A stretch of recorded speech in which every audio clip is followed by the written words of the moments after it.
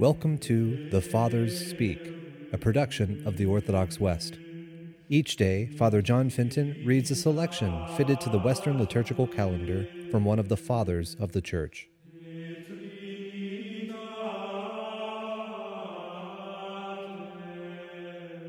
As we this day celebrate the exaltation of the Holy Cross, let us listen to a portion of a homily by our Father among the Saints, Leo the Great. When Christ was lifted up by the cross, let the mind's eye not light upon only what was in the sight of the wicked, to whom it was said through Moses, "Your life will be put before your eyes, you will be afraid day and night, and you will not be secure about your life." They could see nothing in the crucified Lord beyond their crime, having not the fear by which true faith is justified, but the one by which their wicked consciences are tormented. Our minds, however, enlightened by the Spirit of truth, should recognize with a pure and free heart the glory of the cross shining in heaven and on earth. It should see with interior penetration what it is that the Lord said when he spoke about the imminence of his passion. The hour has come that the Son of Man should be glorified. Further he said, "Now is my soul troubled, and what shall I say? Father, save me from this hour? But it was because of this that I have come to this hour. Father, glorify your Son." When the voice of the Father had come from heaven saying, "I have glorified, and shall again glorify," Jesus responded to those standing around, saying, "It was not for me that this voice came, but for you. Now is the judgment of the world.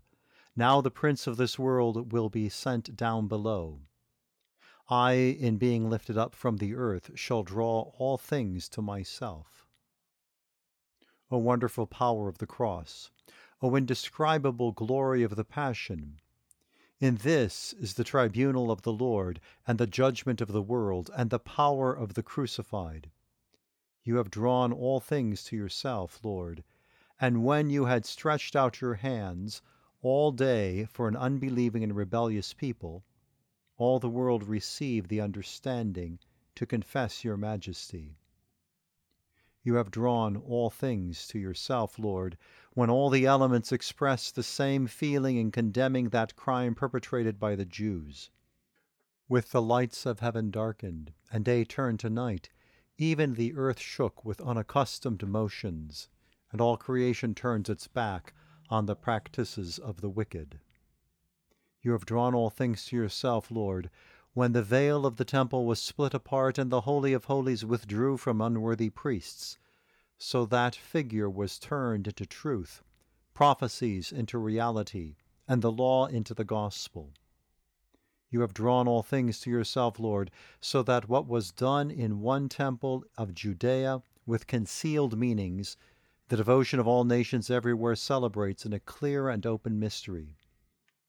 Now, when the variety of animal sacrifices has ceased, the one oblation of your body and blood fulfills all the many kinds of offering.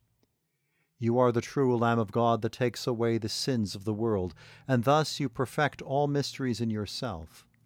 As one sacrifice is made on behalf of all victims, so there will be one kingdom for all nations.